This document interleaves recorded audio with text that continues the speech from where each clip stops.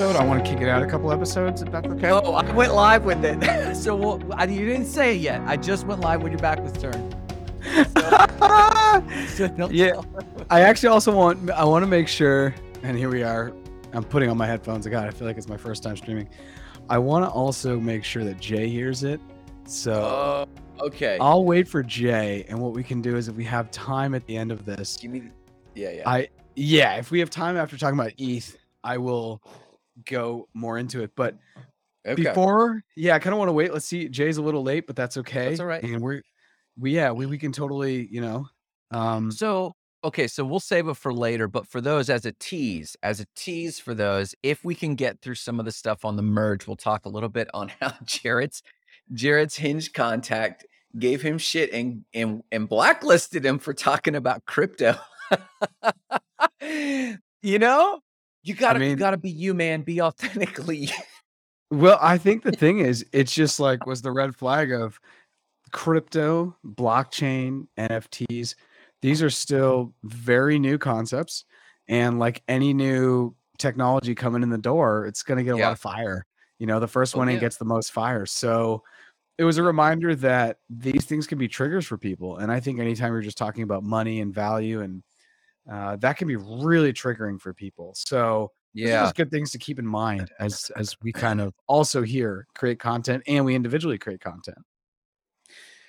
Yeah, I was talking to a group of teachers this morning, and we were in the sauna and talking about, and I'm like the geezer, right? I've got some gray hairs in my chin. I'm 42, and these young guys, they're teachers, and they were talking about, oh man, this generation, and I was like, what are you talking about? They said they have no grit, and we were talking about this, but I got to applaud these teachers because the normal routine is, they've got all this social media and that's making them nihilistic and all this stuff. But they didn't say that. They said, the internet has really affected things. And I said, I remember pre-internet.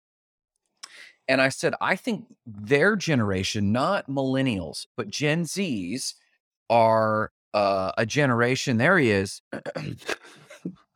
But Gen Zs are a generation of people that, with some empathy, they're basically adjusting to a world of overflow of content. So we think, too much content. Well, it's inevitable. Let's quit bitching about it. We've got to evolve as a species.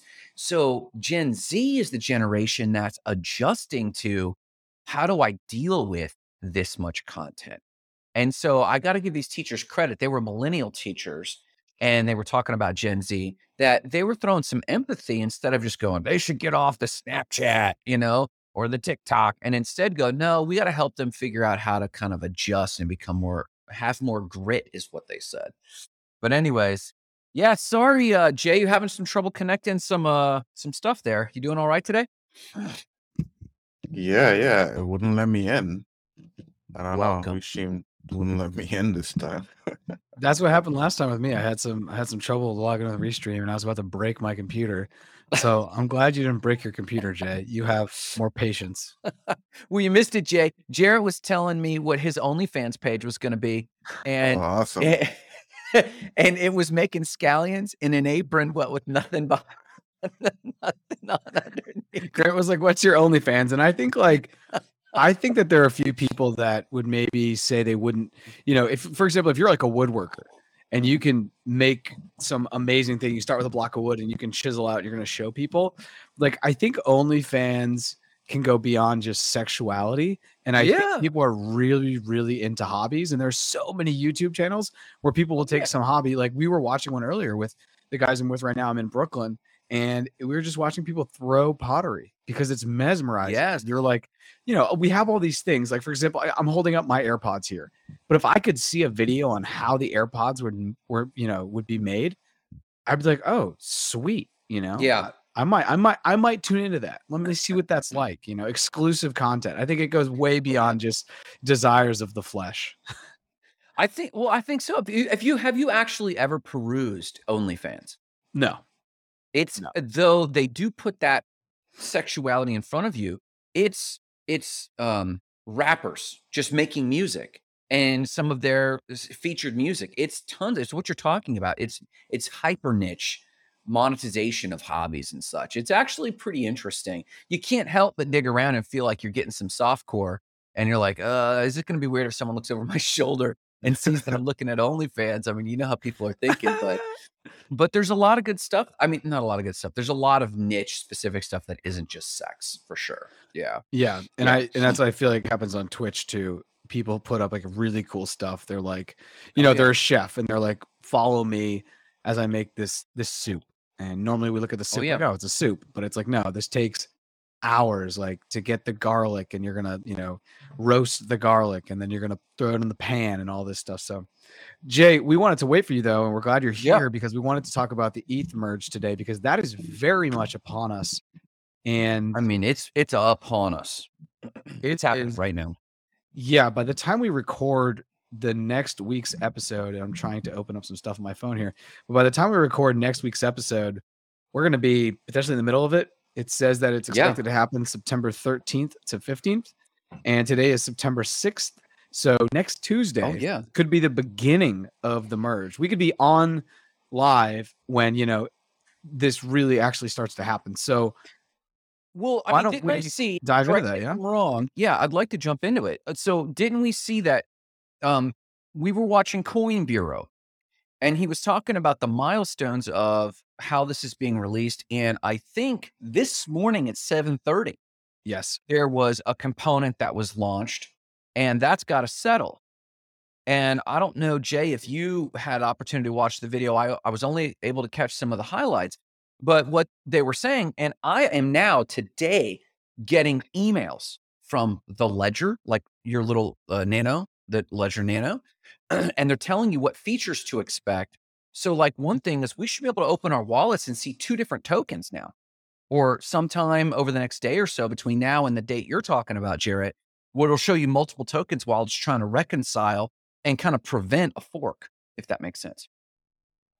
Because that date, the date coming up is not a developer date, it's a block date, right? Yeah. That all these developer things are taking. So, so what do you know? But what knowns do we have that the average person, that not crypto bros, would even care about? Why care about the merge? Jay, you want to go here? Yeah, I mean, you guys know, like I've been sort of pessimistic about it the whole time. You know, like I don't really know what's gonna change.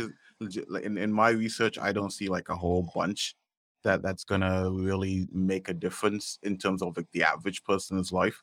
I think there's some stuff that's gonna make it more friendly to massive institutional investors, because now they can feel a lot better about investing in ETH without necessarily having to destroy the planet. And there might be some funds that accept it now over Bitcoin.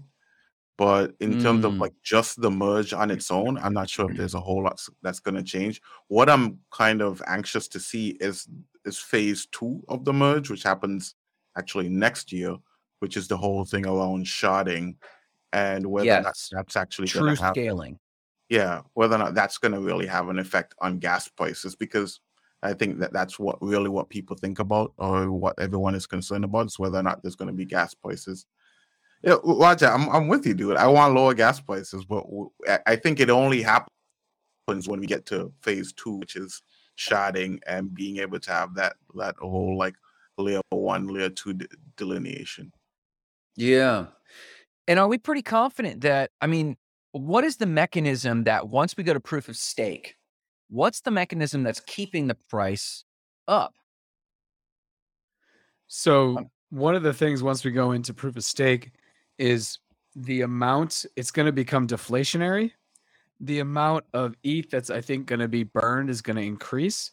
So over the long period of time, it should have like a certain percent, so it won't be inflated, right? It won't be creating more, but it'll be taking more off the top. So there will be less. That I think is absolutely going to affect the price. And then as people lock up their ETH and stake on the network, that's also just going to take ETH off of the kind of, I don't want to say liquidity pools because that's something different in crypto, but it's going to take it out of the pool of liquidity. I don't know if that's the proper way to say it, but those 2 things I think could totally impact price. My thing is I wanted to bring up two things, and Jay already hit on them. So thank you, Jay. ESG. The second that this is now more juicy for the big whales, the investors, anybody that's publicly traded, or anyone that has to worry about ESG concerns, this now becomes something that is even more potentially attractive than even Bitcoin, because if it's deflationary and it has so much less energy use, that's going to be interesting to see how that plays out. And talk to me like I'm in kindergarten. What is ESG? ESG is, I know the last one's governments, and I'm blanking on the other one, but I'm looking it up. Yeah. So ESG, based environmental, social, and governments.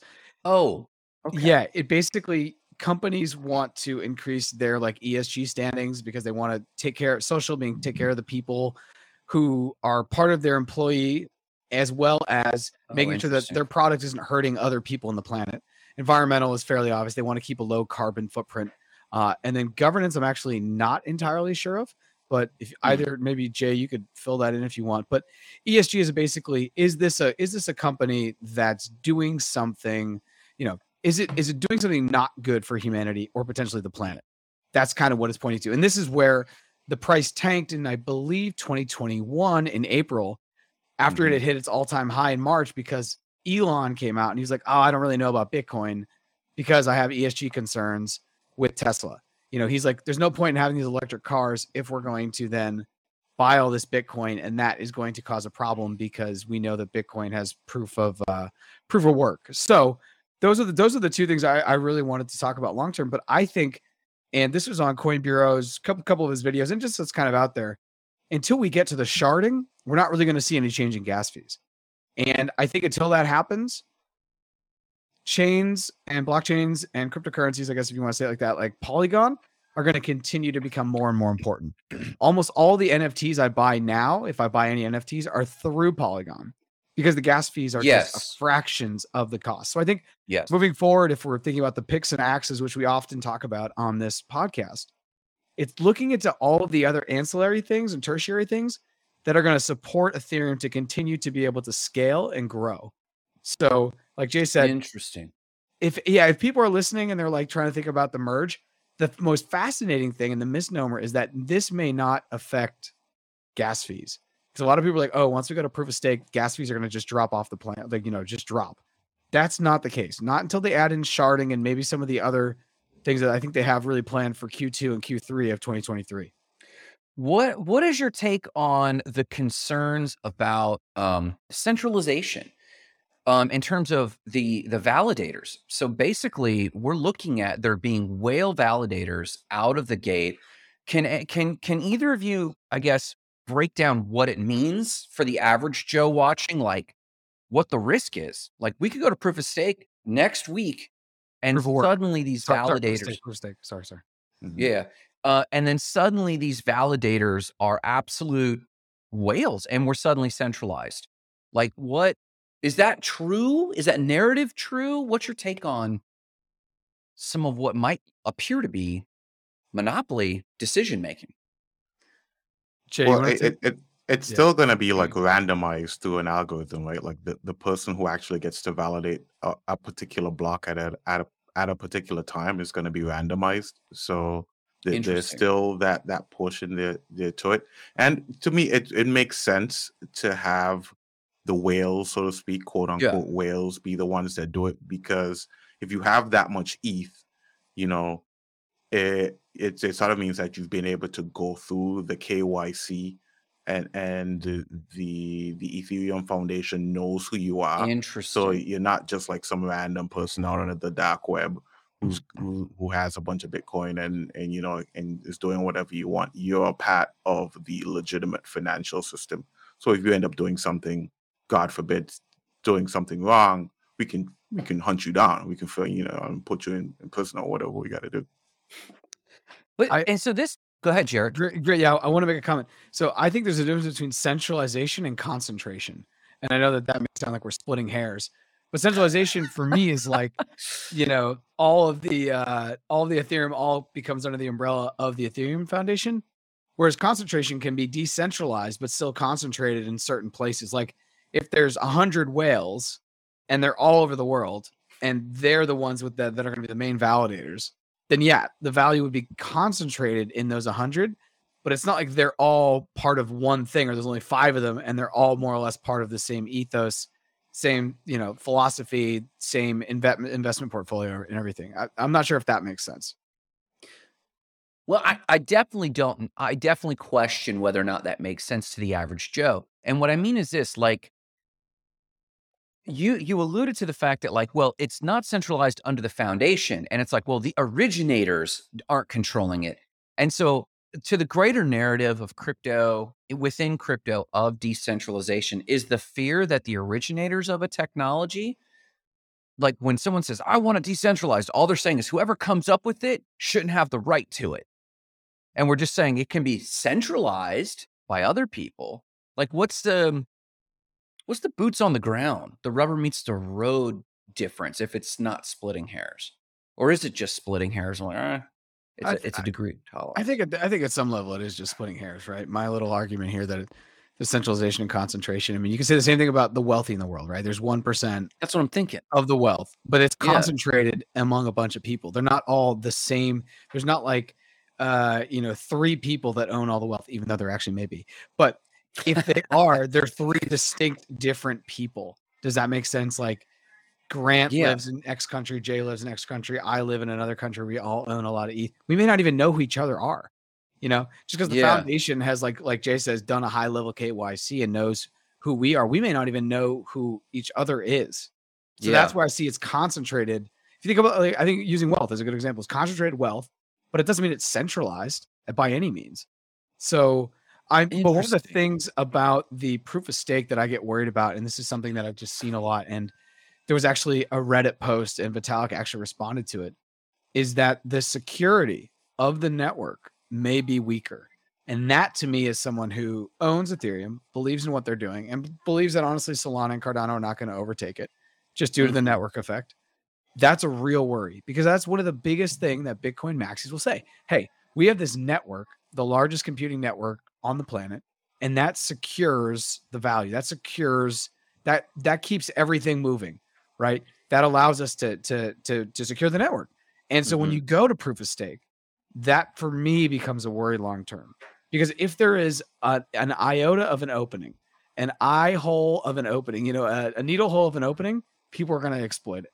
And so Interesting. I think in and around the big changes, and the other thing is going from proof of stake, this has been months in the making. Obviously, it's been years in the making, but like the last 6 months, every single month, something new has come on to the main network, or, into the main net. So as they've been doing this, they're trying to obviously make sure that they do it 100% perfect. But perfection, is really more of a journey, not an endpoint. So I do think over the next 6 to 12 months, there's going to be problems, but it's all going to be to refine the rock. The rock is rough and it's in the waves and it's getting jumbled around.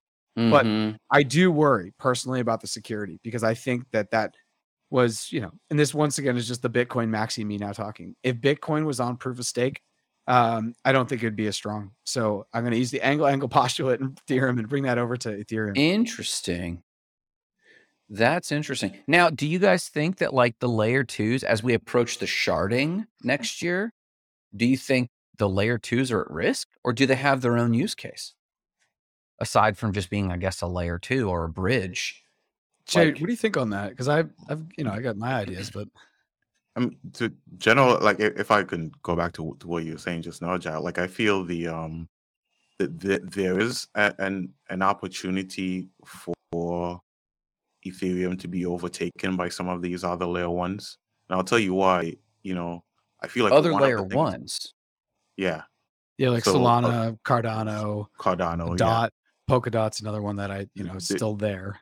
The idea is that when Ethereum becomes ESG friendly, when it becomes more environmental, a lot of what you're going to see happening on that system are people who are trading it for financial speculative purposes. And if it gets to the point where gas prices don't decrease, it'll make it really difficult for people to continue to build applications on top of Ethereum, even with the sharding. And so it'll be where the only applications that are running on Ethereum a financial base, because those are the only applications that will be able to afford the gas prices, just the regular gas prices, and everything else that's just, and any other like simple type of application, like a podcasting app, for example, will have to find a home somewhere else.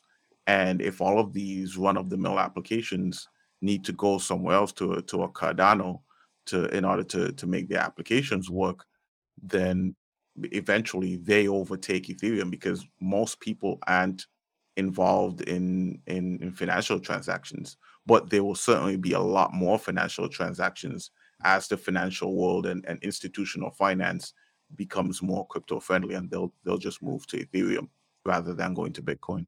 So we in this move from proof of work to proof of stake, we may see the flippening happening that we've been talking about for a lot of You years. think so? But we may also see, even faster than that, another layer one chain come and take over Ethereum. I think there's the opportunity for that to happen as well. What's the horse in the race, Jay? Sorry, I want to ask Jay. No, go ahead. I want to ask Jay two questions. Jay, first of all, in that scenario, and I think that's highly plausible what you're talking about, talk to me about where you think the price is going to go. And you can build it out over a couple of years or however you want. And then the other thing that I want to ask you is, what is the layer one that you think would replace Ethereum at the top? I've definitely been looking at Cardano as being the That's what I'm talking about, boys. Grant loves Cardano. I love Cardano. Grant paid Jay pre-show 10 Cardano to say that. 10 Cardano, full $4. He's a big spender. Grant's a big spender. Okay, so Cardano could be the one that takes it over. And then talk to me about the flippening, because I do believe long-term the flippening will happen, because I believe that there will be a layer one, whether it's Ethereum or Cardano or Solana. I believe it will be Ethereum. That's just going to add actual real-world utility beyond just being a store of value and something that is kind of like the new bearer global asset. So when do you think the flippening would happen? And when it happens, and this is a wild prediction that no one knows, but if it were to happen, what would be Ethereum's price and what would be Bitcoin's price when it were to happen? Well, I don't think it's impossible for us to see, Bitcoin going to 100K. I mean, it was already pushing towards that. That seems pretty likely at this point. I also don't think it's impossible for us to see Ethereum going to 100K either, especially as it becomes more palatable for investors. So, and then as we've talked a lot about how most of what we're going to see in terms of progression of the ecosystem is going to come from these BRIC nations, so South Africa, India, and just developing and growth regions in general. I think if the price of Ethereum goes to 100K, they're automatically just going to switch to the next best thing. And it might be Cardano, it might be something new. I personally think it's going to be Cardano, but it could be something else. We're seeing a lot of countries. Roger calls out Stella. And okay. Stella's interesting. Have you guys looked at Stella at all? Yeah, I have. It's fascinating, and it's one of the things that it's kind of tied in with XRP, and I love me some XRP. And Stella's really trying to solve the cross-border payment issue for the average person. And I think as more and more people are displaced from their homes, wherever they are around the world, they may use Stella to dump money and to send it to a relative, Say, all right, here's my $100,000. Here's my 100,000, like Russia's just invaded Ukraine. Let me dump 100,000 of my, was it rubles? Is that the Russian currency? Russia, yeah. And let me send it over to my buddy not in Russia, and I'll use Stella, and it's like super good cross-border payments. Jay, I wanted to make sure that we're on the same page with the flipping is. For me, the flipping is market cap. It has nothing to do with coin price. It's not the coin price. It's not like when Ethereum's 101 and Bitcoin's at 100. It's the market cap. That's the way it's normally talked about. And when I think like long-term, I was going to ask. When I think long-term about the prices, I do believe in my heart of hearts that Bitcoin will be $1 million by around 2028, 2029, because I don't think that that's honestly too far away with how few amount of Bitcoin are going to be on the network by that time. And Ethereum normally is somewhere around 8 to 12% of Bitcoin's price. And this is kind of like the napkin math on how Kathy Wood gets to, hey, I think Ethereum is going to be 80,000, which she said publicly. Because if Bitcoin's at 1 million, then Ethereum hits 80,000. But like you're saying, Jay, if Ethereum were to hit 100,000, I don't also think it's it would definitely unrealistic. flip. Huh? Oh, Like if if it definitely gets to flips. if it gets to 100,000, it'll flip for sure. Because there are only 21 million Bitcoin in circulation. There are over 100 million ETH in circulation. It definitely flips. There's no doubt. It would flip before. The market cap is not. If Ethereum right now, and let me just open up my app here, but I'm pretty sure 192 billion.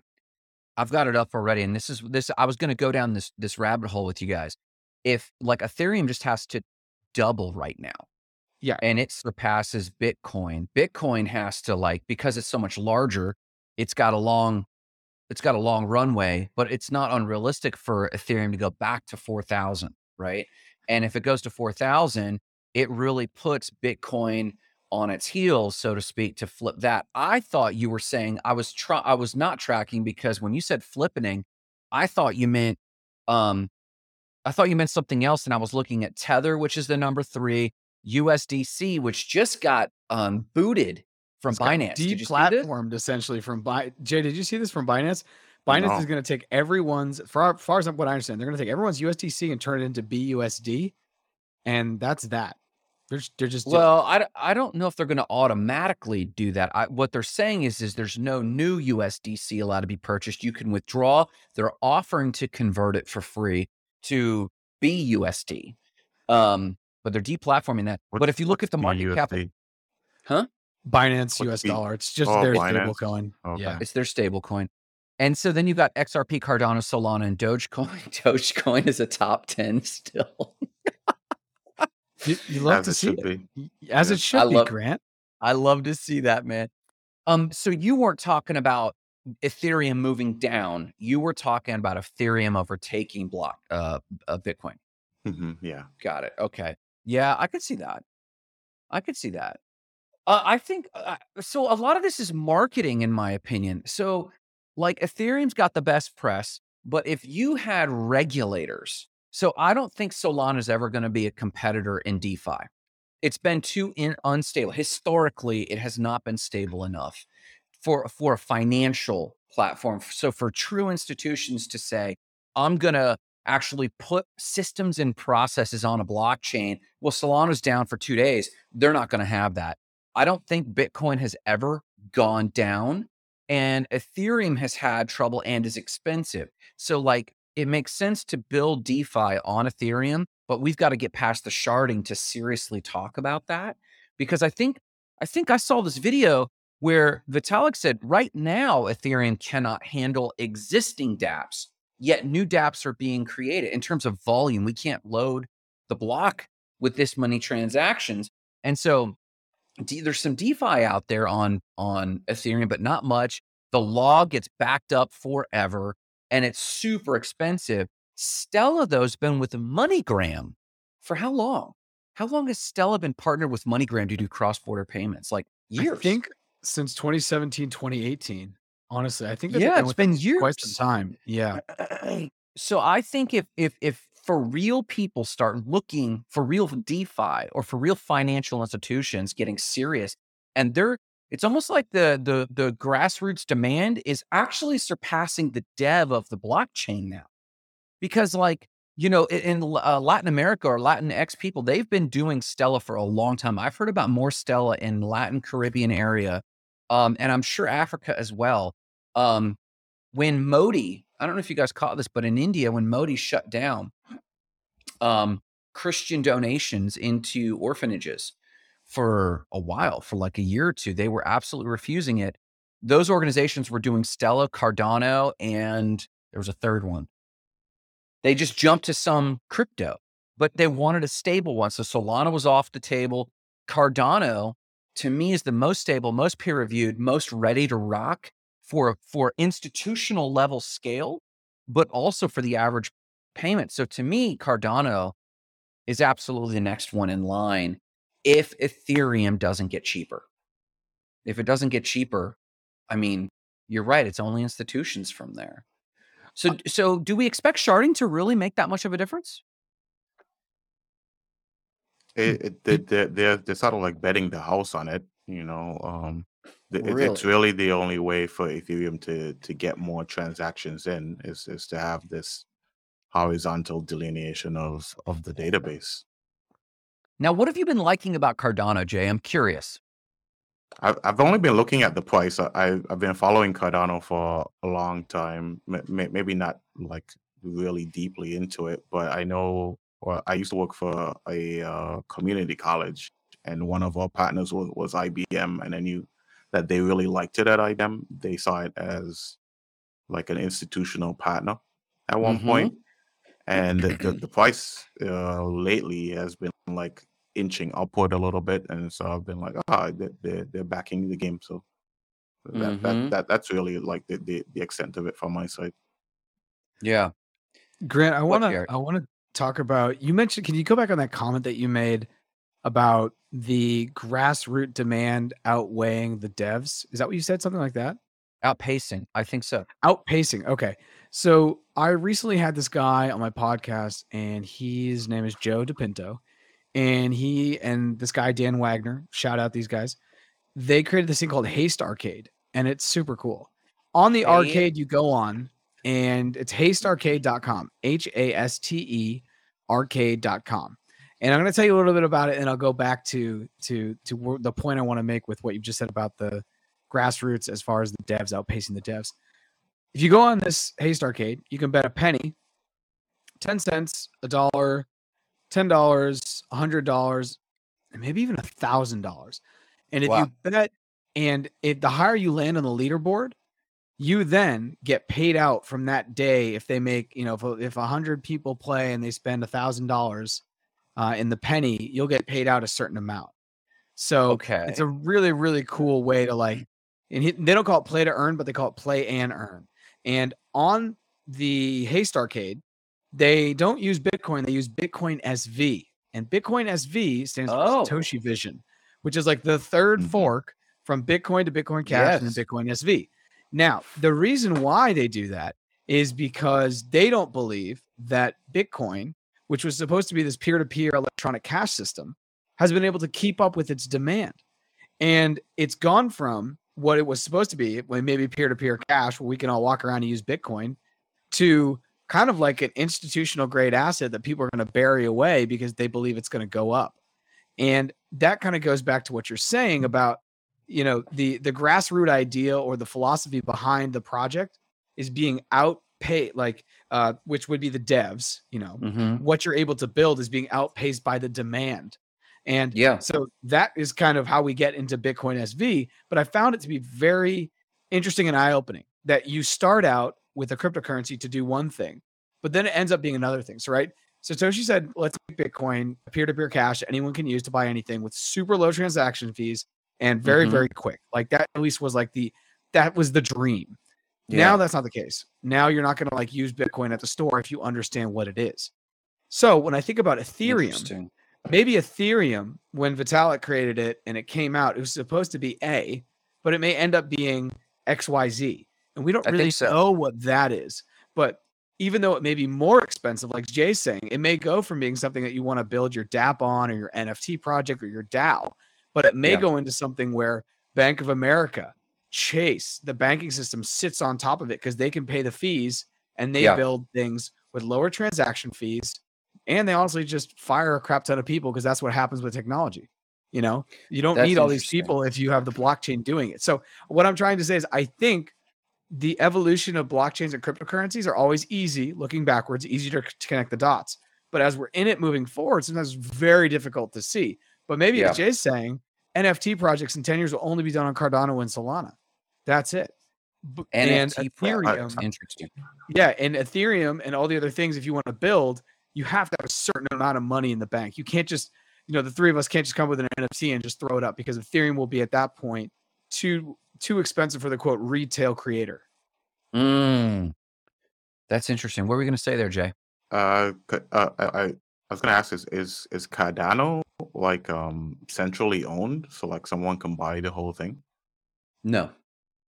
Okay. No, it's ranked the most actually decentralized platform. Right, but like, is the code owned by a single entity? Where like, if Bank of America came along and they said, like, we want a blockchain, we don't want to build it from scratch. Can we just buy it from? Oh, that's a great question. I don't know about code ownership. That's a good question. I don't know much about that for any blockchain. What were we going to say, Jared? Yeah, I was gonna say that's a very interesting question because for me, the only thing that's decentralized in the world is Bitcoin.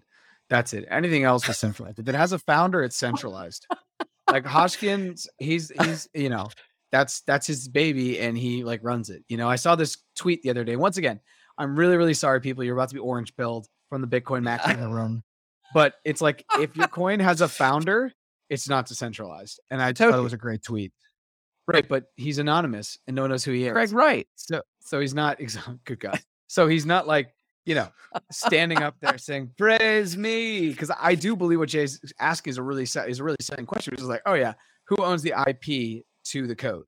Right? If it's not, Creative Commons, or it's not out there for everyone. We could look into it. But I would caution a broad stroke term of the treatment of the word decentralization. Decentralization is so critical of a concept to Web3 participants that we can't just say it's whether or not it's got a founder.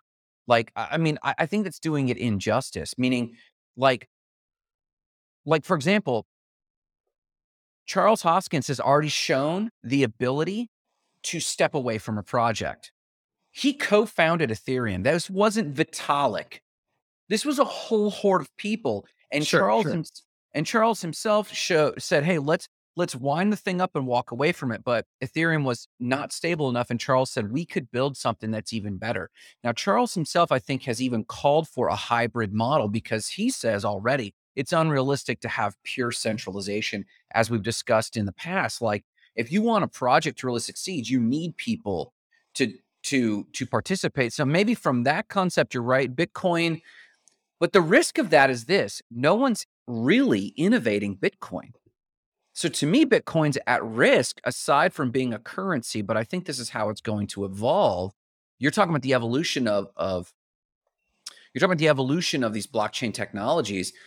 If Bitcoin doesn't evolve, that plays in its favor as a reliable medium of exchange. So, and as an actual currency. So maybe you're right. Maybe that's the only real pure decentralization.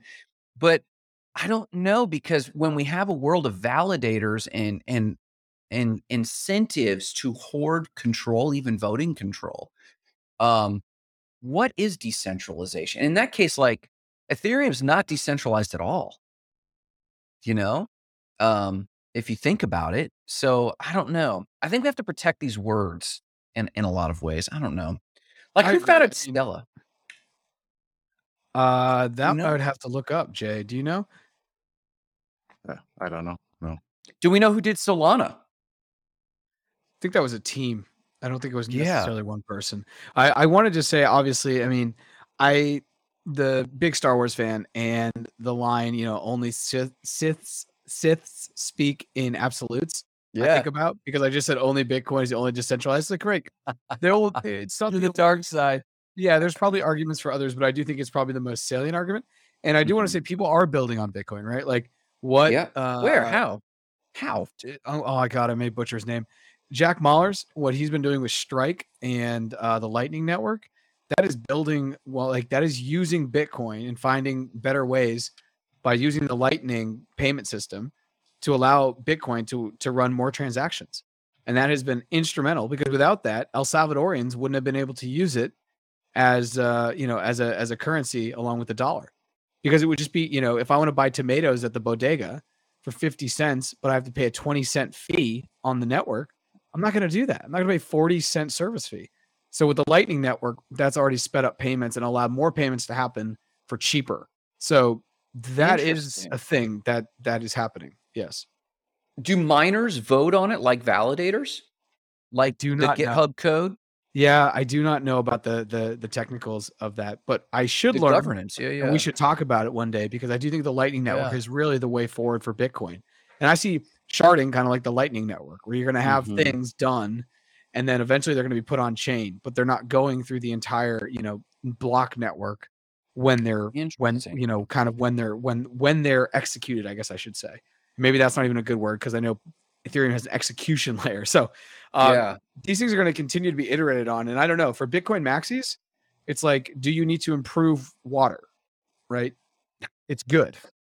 So you need it, right? So Well, I guess I would assume as a maxi, you want your technology to do everything, but I guess Bitcoin maxis are people that just believe it's good as is. And as a currency, I guess, let me ask you this, as a Bitcoin maxi, is it your hope that Bitcoin is just adopted as a currency? Or do you hope that it becomes the all-in-one blockchain network? no, I just hope it's adopted. I don't think there's going to be an all-in-one. I actually think that cryptocurrencies or any blockchains that try to do too much, I think that that's where they fail. I just think there should be Mm, one network that kind of does, NFTs, dApps, DAOs. I know that I just said like it should do one, but like if that's what Ethereum does and allows people to build on top of it, that's yeah, fine. If Bitcoin wants to be the reserve global asset, that's the reserve global currency, that's fine. If Stella wants to just allow people to send really, really quick payments, that's fine. I'm not, yeah, and so yeah. That makes sense. I forget the thing, but it was Ken Cato who was talking about. He's like, look, we're going to start out with all these things, and there's an actual name for this, like this theory. And by the end of the day, you're going to end up with a Google, right? No one's going to remember or use Yes. Ask Jeeves. No one's going to use all these other search engines because one's just going to kind of suck them all up. And I think when it comes to building in Web3, talking about the merge now is really funny because we'll look back on this episode maybe more than any other episode we've done, and we're going to see if we were really right or really wrong. Because I believe what Jay said is spot on. They are betting the house and their summer home and their tiny house cottage in New England all on sharding. Because if that doesn't bring down fees, I just think at some point when Ethereum's worth 80,000 and it's 0.02 Ethereum to do something, and you're going to spend a couple $1,000s or whatever to Mm, mint an NFT, or add anything to your dApp, it becomes untenable. So, but mm. we'll see. Like I said, this episode, and I think this is number 11. This one we'll look back even in 3 or 4 years, and we're gonna be like, oh my god, because as Kyle Butler said, who came on my pod, he said 30 days in Web3 is like a year in Web2. Oh, yeah. And I don't know what Randy's referring to, what Dr. Randy is referring to, but and I don't know that much. Yeah, I don't know what she's referring to. Yeah, Dr. Randy, do you want to maybe define more about what you think is Yeah. really right? Now, I I kind of have this inkling, this intuition that what you're talking about, how blockchains will evolve to use case and develop their own perception. I don't know if you guys remember a software called AutoCAD. In the early 2000s, they were a premium. She said, "You guys will be right." I'll take it. I'll take it. She's like, I'm betting a whole Satoshi on you, what you guys. But AutoCAD was a piece of software that we were all nerding out about and developing 3D products, but it was quickly an expensive software. I think in the mid 2000s, it was like $1,000 piece of software. And I'm sorry, the early 2000s, yeah. And eventually public perception was, well, this is a premium offering because it's priced premium. And so at the time, we were paying for Adobe software. And so this was the contrast I want to bring as it comes to blockchain. And not even like quality of the technology, quality of the dev team. I'm literally talking about market forces. The market was looking at the price of AutoCAD and it was an $1,000 price point.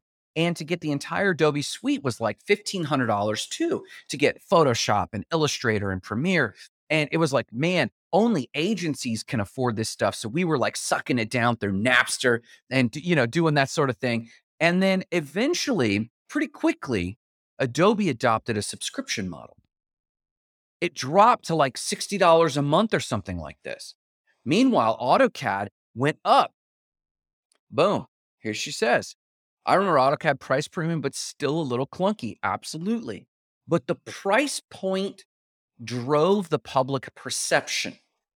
So AutoCAD it stopped all of its public marketing and started courting agencies, design agencies, and architecture firms. Meanwhile, Adobe basically became the little brother to Mac. And they went for that public thing. I think that we're going to see something similar with blockchains as products. And if Ethereum doesn't get its act together quick, in time for market demand, the market will just believe it's too clunky and too pricey, and they will have to court development agencies. We'll court developers, we'll court institutions, and that will just be their play. Like right now, if they went after Solana's investors, they'd make money. Who's they? If the Ethereum Foundation started, and they might already be doing this. I don't know what their budget's like, but if they went after the investors in things like Solana, they'd have more money than they'd need. They just go straight for institutions. Meanwhile, let currencies be Stella, Cardano, or Satoshi's even.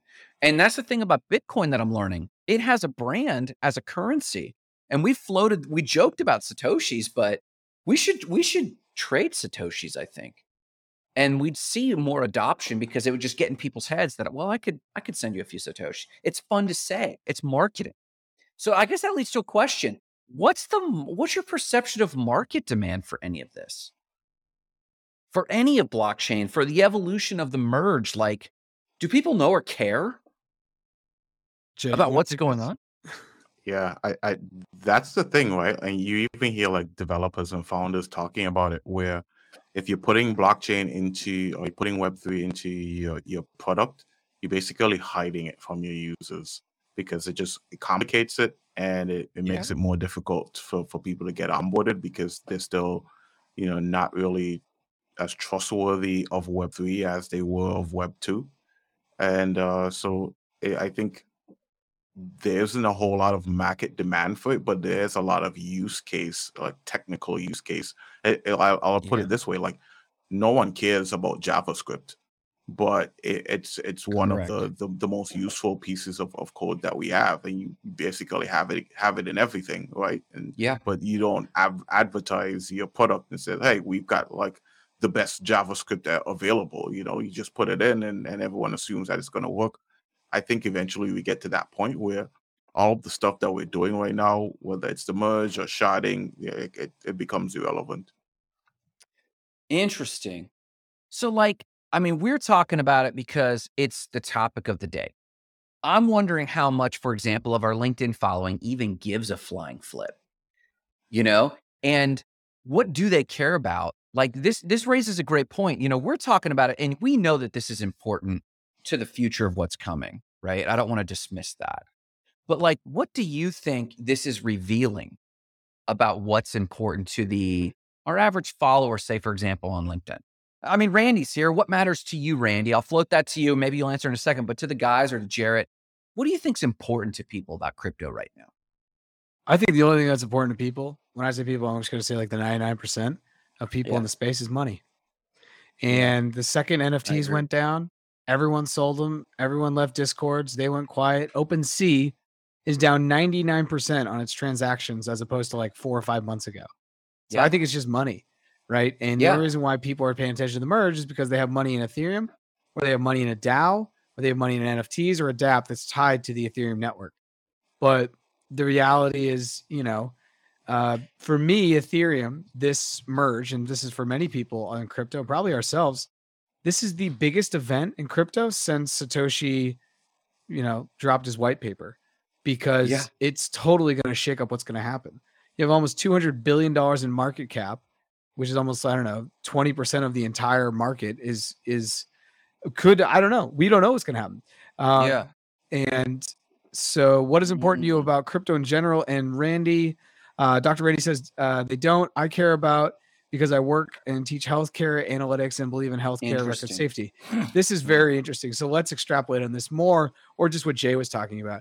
I don't think anyone really cares about this, because I think the technicals of the merge are don't care about the gas. It's crazy. Are way over people's heads. And I include myself in this. I've tried to study the merge as much as I can, but everything that Ethereum is trying to do it's really technically dense. And I don't think people are actually going to adopt NFTs until they don't know that they already have adopted them, right? Yeah. Ticketmaster sucks. If you ever gone to a concert, Ticketmaster sucks. But one Yeah. day in the future, you're going to buy an NFT to go to a concert. It's just, you're still going to call it a ticket. That's fine. And it's just going to be cheaper, and it's going to be an overall better user experience. You're still going to get your QR code before you go in, Yeah. and that will be the way it is. This past weekend, I'm going to a wedding soon, and I was getting my hotel room, and I was on one of these hotel websites. I don't mind shouting them out because I think that I don't know how they're still in business. The Westin Marriott, and I get it online, and I put down for 2 days or whatever it was, and then I check out. But it only showed like one day. So I had like a problem. And then I bought one of the ones that's like, oh, you can't change your thing. You can't change your reservation. So I call them up. I'm like, I can't change the reservation, but I actually want this to be different because I know if not, I'm going to, run into a problem. Can you change it? She says, no, we can't change it. I said, okay, cool. What's the best way? She says, well, you should just cancel your reservation and let's get you a new one. So say, okay. The original one per night was about $200. Not 10 minutes later, when I had her do it again, it was $250. That will not happen potentially in Web3 where they're just not price gouging.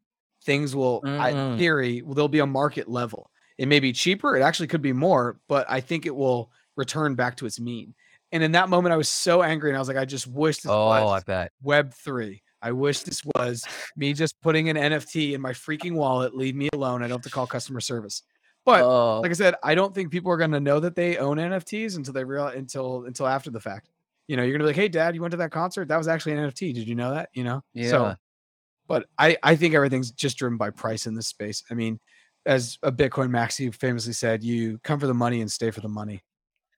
That's use case for Web3 in general, right? Like using market pricing to stop price gouging. That's what Chainlink is. Well, I don't know if it prevents price gouging. I mean, let me ask, how do you perceive that fixing price gouging? If there's a market rate for something, then I think you'd be more likely feel more better about paying that price than whatever arbitrary rate with the Westin Marriott comes up with. You know what I mean? Yeah, because what Jay's basically saying is, imagine that hotel room is an NFT, and in 10 minutes, the floor price isn't going to change by 25%. I'm still going to be able to mint in and around the price that I originally got it at, right? But because I'm dealing with Web 2 and the hotel industry, they all of a sudden, they've got me because they know I need that room. They know you need they the wouldn't room. let me in my account do it. And I was just like, I hate you guys so much. Utility has not increased. You've just changed the price. And that is not market driven. I don't get how Web3 fixes that. It's just my example in the NFT world. In 10 minutes, I don't think that the floor is going to drop out 25 or increase 25%. For me to be able to buy something. And that is because the pricing would be largely decentralized and run on a blockchain? Yeah. It doesn't have to be. Rate. Yeah. Interesting. Yeah. I mean, it's just like Airbnbs. Like if you get an Airbnb in downtown some city in Ohio that has 3,000 people, or you get one downtown in Manhattan, they're going to be different prices because there's more demand for one than the other. And so like this Westin is nothing special. It's outside of like a major city, and the price shouldn't increase in 25% in 10 minutes. That's just ridiculous. Right. Interesting. Yeah. I guess what I'm trying to get my head around is like the actual underlying tech to that's the narrative, pricing decentralization and run on the blockchain.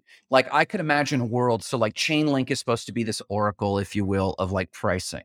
And what's the one that is still Compound? I think Compound is one that's trying to be like the Web3 decentralized interest rate so that we could run mortgages on and DeFi on. And I think it's a brilliant idea. But like that's like the Federal Reserve. The Federal Reserve sets a Fed funds rate, right? And in this case, there's just no Federal Reserve. It's managed somehow. Like who decides then what it should be? Like, let's all vote for it to be zero, right? I mean, like, because we don't want to pay. But at some point, someone has to have like a set rate. So what's the use if there is no regulating body over the long term, it's a fancy idea, but human nature doesn't match. So for example, the algorithm that sees the demand go on of this room that you took, are you saying you bought it with an NFT so you have a verified price and you can wave it at this customer service person and go, see, this would never be an issue? Or is it that there is no Weston that governs the price at all? And Right. so it's just a free market. Is that what I see Jay Yeah, nodding? I think Yes. that's where Jay and I agree. It's just kind of like a free market. Like I believe the value and the utility of this hotel per night to be $200.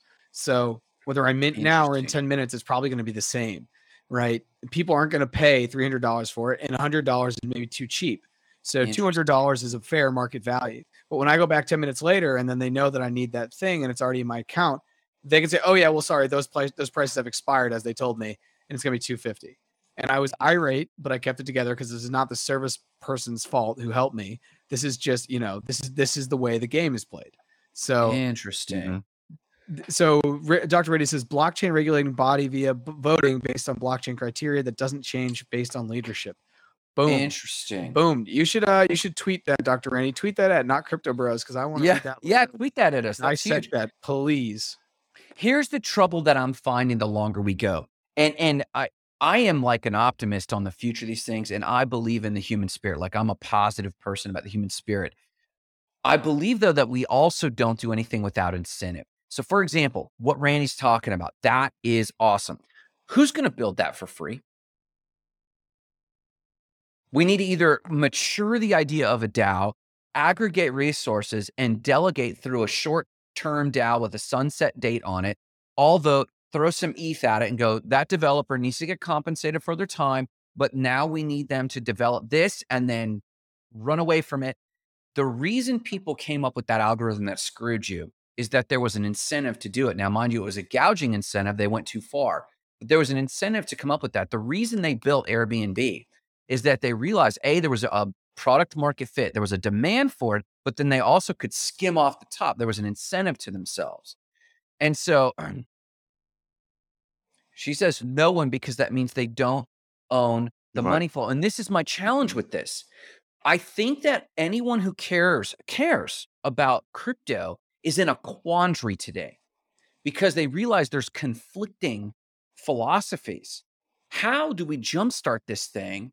And we almost got there in the previous bull run, but we mismanaged it. And so there's very little legacy from the previous bull run in the tech, except where Ethereum, who's still developing? Ethereum. Why? Because they're centralized and they're scraping money off the top. A lot of money. They're scraping like 14 million a day in transaction fees.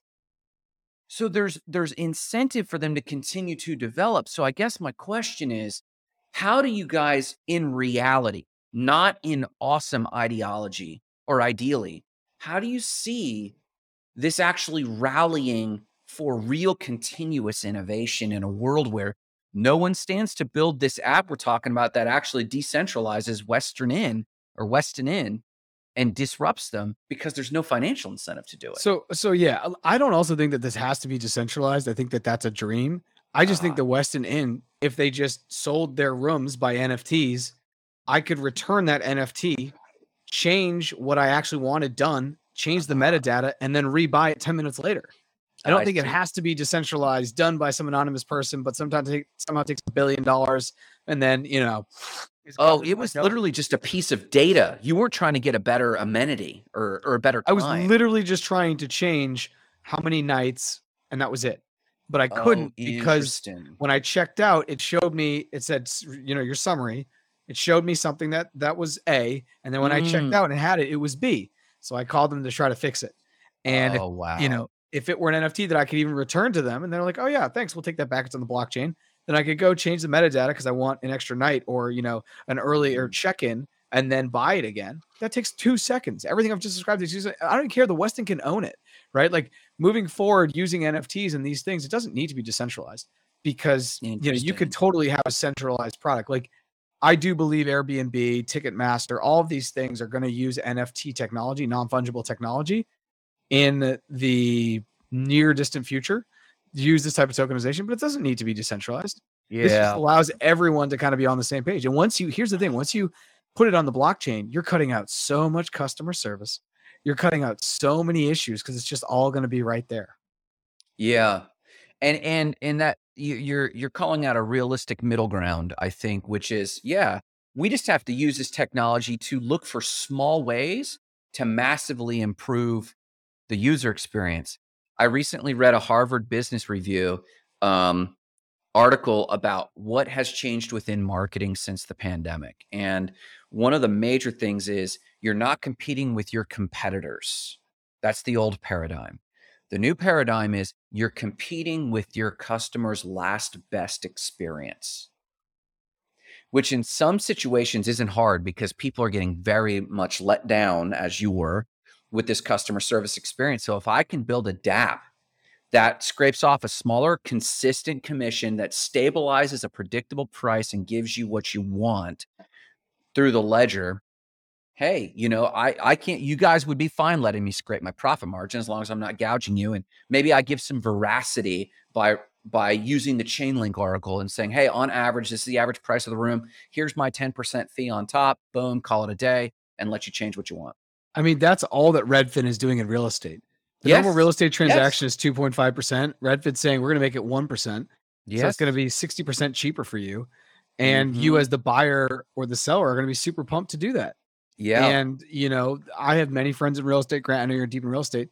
And they tell me all the time, no one can replace what we can do.